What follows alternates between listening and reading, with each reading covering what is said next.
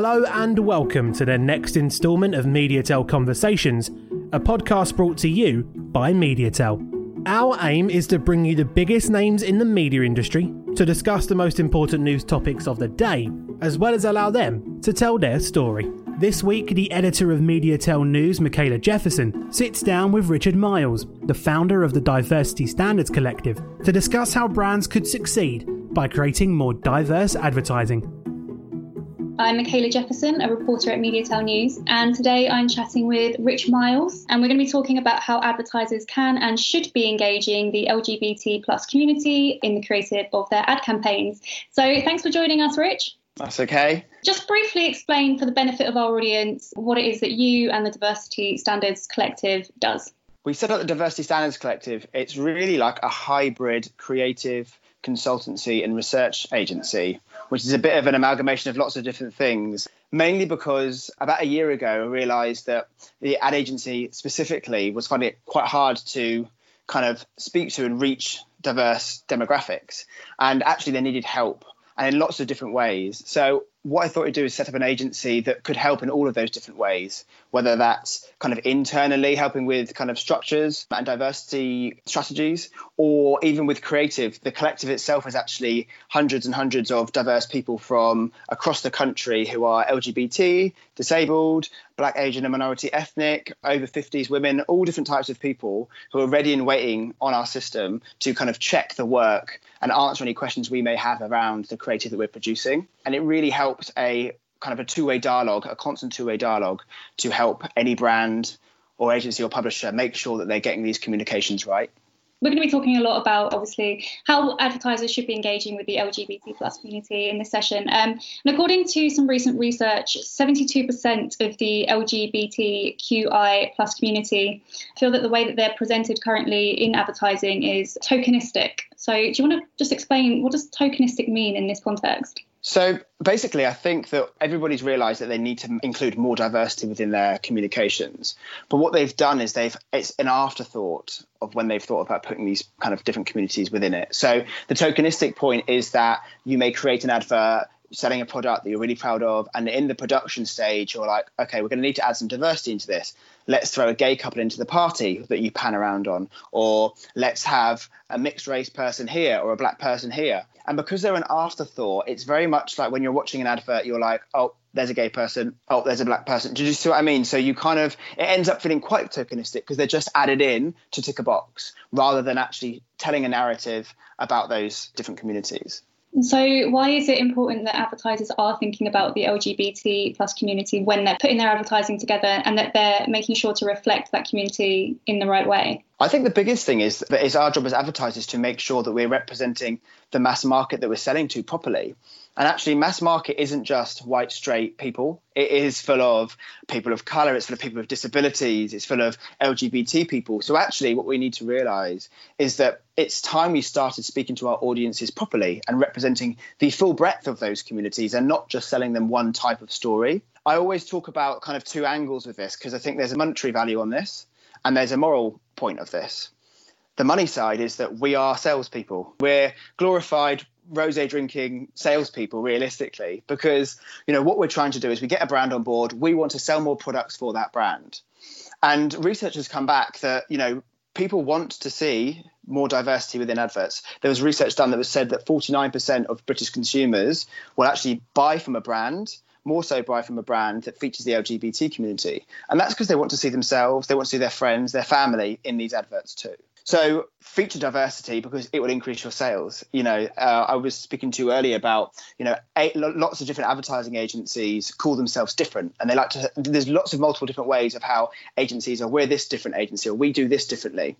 And actually doing things differently now is featuring diversity because we've had this sort of white, straight narrative for so long, able-bodied narrative, that actually by featuring different stories, you're piquing people's interests. You're getting people intrigued. Oh, I didn't know about that. Oh, I remember that advert. I remember this one because it featured this. Think how well the Maltesers advert did a few years back because it authentically shared a group of friends and one of them was disabled and talking about her dating life or her life, and everyone was like, that's great. That's really funny. So they remember that. So featuring diversity can help increase our sales. Kellogg's, there's a case study on advertising website, and the case study shows that Kellogg's did a campaign, and in a small part of their campaign, they featured the LGBT community. And actually, they saw a 20% higher engagement rate on the LGBT content than they did on other content that featured kind of their other straight content. So people want it and people are looking for it. On a moral sense, I think that, you know, the world is changing. The world has been oppressing a lot of different communities for so long now, and that's not the outlook we want for the future. And we have a privilege as advertisers to be able to set trends, you know, normalize things and make things accepted within, you know, not just for this London-centric bubble, but showing somebody in the north of England who may not be aware of the trans community a naturally authentic trans narrative that makes them think, oh, okay, I didn't realize that was what they were like. Oh, I didn't realize two gay guys could have kids, or that's just like me, actually. You know, we want to be spreading those messages to help kind of better kind of our future. And I guess on that monetary level as well, I assume that what you were saying is you don't just stand to gain money from the LGBT plus community. Everyone will engage with you more if you're representing more people in your advertising, right? Yeah, do you know what? Especially Gen Z, you know, we all know that Gen Z are kind of coming up to be one of the biggest consumers ever. And they can also consume more media than anybody else. I think it's like the average is like 10 hours a day. I mean, I'm not even Gen Z. I'm obviously a little bit older than that. My average on my phone is 9.5 hours, and that's from going to YouTube holes and different things. So we're consuming media, but we're also a lot more aware of more social responsible things to do. So, you know, environmental issues and diversity issues, these sort of things. And Gen Z want to see more diversity in other brands, and a lot of other people want to see you representing the breadth of people within the country, and they'll respond better to you. You know, if you have a voice, you're respected a lot more than somebody who just kind of sits below the parapet, if that's the saying. It may not be, I'm terrible with sayings. And you doesn't have a voice. And, you know, you're not going to get recognized as a brand if you're saying the same thing as everybody else. Say something different, say something positive, say something progressive, and you, as a brand, you'll be recognized and probably, you know, celebrated for it. Okay, so let's talk about a brand then that maybe didn't get it quite right, that we can all take some learnings from when we're looking at our creative of our ad campaigns in the future. What is a brand that maybe has tried to engage with the LGBT plus community before and misfired?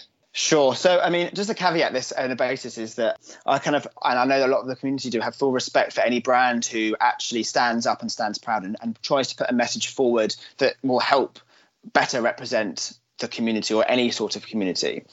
The disconnect comes when that brand or agency doesn't fully understand the kind of cultural nuances that come with that community. I won't talk about the years of kind of homophobic ads that we've featured. I think there was an advert which featured, you know, a guy absolutely horrified because another guy got in bed with him in prison or something like that. There's been those over the years. But a more recent one that I speak about quite a lot is Gosh Foods. And I've been actually trying to get in contact with them because I really want to talk to them, because not many brands, you know, actually stand up and stand proud for a community. Their advert actually featured the coming out story. And it's become kind of a narrative that we're all aware of now. You know, young people come up to their parents, stand there really fearful of what they've got to say. Mum, Dad, I'm gay. And in this instance, they changed it and they said, Mum, Dad, I'm a flexitarian. Mm-hmm. Now, obviously, what they were trying to do is say, you know, being gay these days is, you know, it's so okay that actually being a flexitarian, you know, is worse. So you can see the strategy they had behind it. But what happened that jarred with the community was that the after effect was that the dad actually responded really badly. First your sister, now you. And then it went into, he actually really violently reacted. And that's quite triggering for a lot of the community. Like a lot of us, you know, a large percent come out to our parents. You know, it's so great when people don't have to come out to their parents anymore, but most of us have to. Most of us spend years getting to a point where we feel confident or comfortable enough that we're going to tell them and our friends, and we're all really aware that they could hate us. You know, 24% of homeless people are LGBT.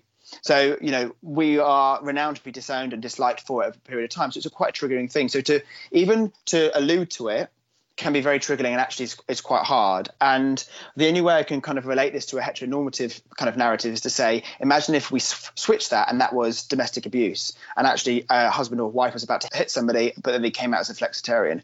We'd all probably stand there and say, hey, this isn't right. That's a bit on the nose. You don't really use something like that as a joke. And I think it's the misunderstanding that to the community, it's as bad as that. You know, it is a form of domestic abuse when you're treated like that even by your parents. My boyfriend specifically actually had that experience. So his sister first came out and then he came out. So his mum and dad did react in exactly that same way. So he was really, really upset by the way that they had just made that like a joke. But as I said, they came at it from a place of, wanting to help. What maybe the disconnect was that they didn't speak to the community first. So part of what I was explaining about the Diversity Standards Collective is we put things through research with different communities. So when this all went on Twitter, we decided, well, let's put it out to our community and our collective and see what they think. And they're outside of London, just kind of any LGBT people from different pockets of the UK. And actually, we were astounded about how negative it came back. So 100% of respondents thought that it was offensive to the community. 100% thought it was stereotypical. Overall, we asked 20 questions and it came back 96.5% negative, which is like, whoa, maybe if they had just asked, not just the only gay guy in the office at the time, who obviously his opinion can't speak for everybody, every LGBT person, but done on a wider kind of scale, they may have known that journey of narrative they were telling maybe shouldn't have been told. What's interesting is that actually the results also came back really strongly in favour of saying, wow, they represented a mixed race family that was just like mine. So although it came back negative on the LGBT narrative they were telling, they actually told the story of a mixed race family very well. They thought they'd got the kind of setting and the set design really right. They thought they'd got the look of the family really right. So that came back quite positive, but it was probably something they weren't really thinking about as much, even though they were portraying, actually an intersectional family where they were gay and people of colour. So that was really positive. And brand sentiment came out really high. People knew what they were trying to sell. They knew what they wanted to do. It's just that the narrative jarred with a lot of people. So I think that's where brands get it wrong slightly, is that they don't reach out and ask, or they don't do as much research as maybe they should do. Yeah, because it's interesting. When you told me that ad when we spoke earlier, I would not initially have seen why that was such an offensive ad. And we all have these blind spots. It just seems ludicrous that people don't ask the communities that they're talking about their own lived experience. But on the flip side, there are some ads that have done it well, some brands that have done it well. What examples of those can you give? There's actually quite a few. We always like to celebrate the ones that have done really well for the community. And recently, I think we've seen quite a few. There was a brilliant ad by Carling done a few years ago, a year or two ago. And it featured a trans woman who was also a football coach. Now, that is like smashing stereotypes all over the place. A female football coach who's not only a woman, but a trans woman. And for a brand who's, a beer brand, that's something that you normally get is quite misogynistic. You don't expect it from it. So that was really great. There was a little stumbling block where we did some research and the trans community thought they could have exaggerated and let the public know that she was trans rather than just expect to know. But realistically, overall, a great example of good representation. Then we have ads like the Vauxhall advert and Renault adverts, which portray really like granular narratives about lesbian women who are having children, pregnant, getting in the car and doing that. And I think what I was talking to you earlier was about brands who actually sell the product and authentically fit in the community rather than trying to put the community in and kind of it jarring with the product. So TalkTalk did a fantastic ad, which was just part of a wider campaign about lots of different people watching TV. And I remember coming into St Albans Station and seeing this huge 48 sheet with this older gay couple. One guy had his arm around the other one and they were just watching TV. And the line was something completely to do with the channel they watched, nothing about them being gay. And I just thought, wow, what a great normalization. Like, that's how I want to look when I'm older.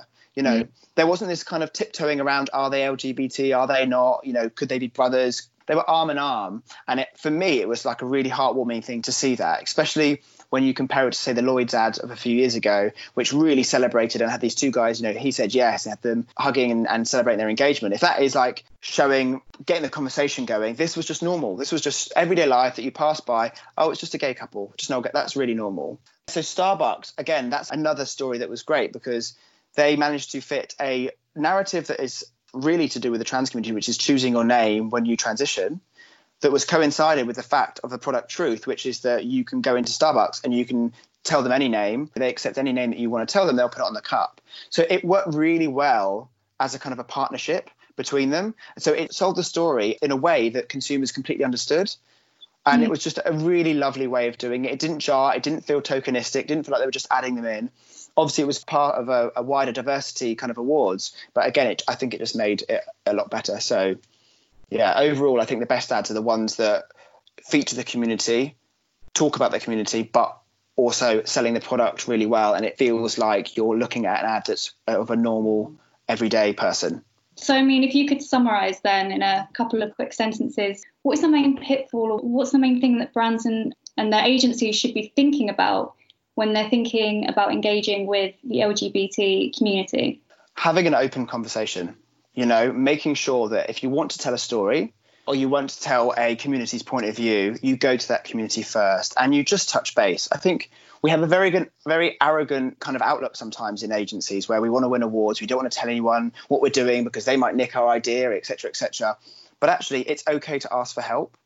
And it's okay to say, we're going to write this strategy. Let's write it. Let's see what 10, 20 LGBT people think about our strategy. And they'll help you carve it. And we all understand how we like to be treated. Even as men and women, we know that I don't want to be represented as a lazy, I don't understand anything dad, and women don't want to be represented as staying at home. And, it's as inherent as that.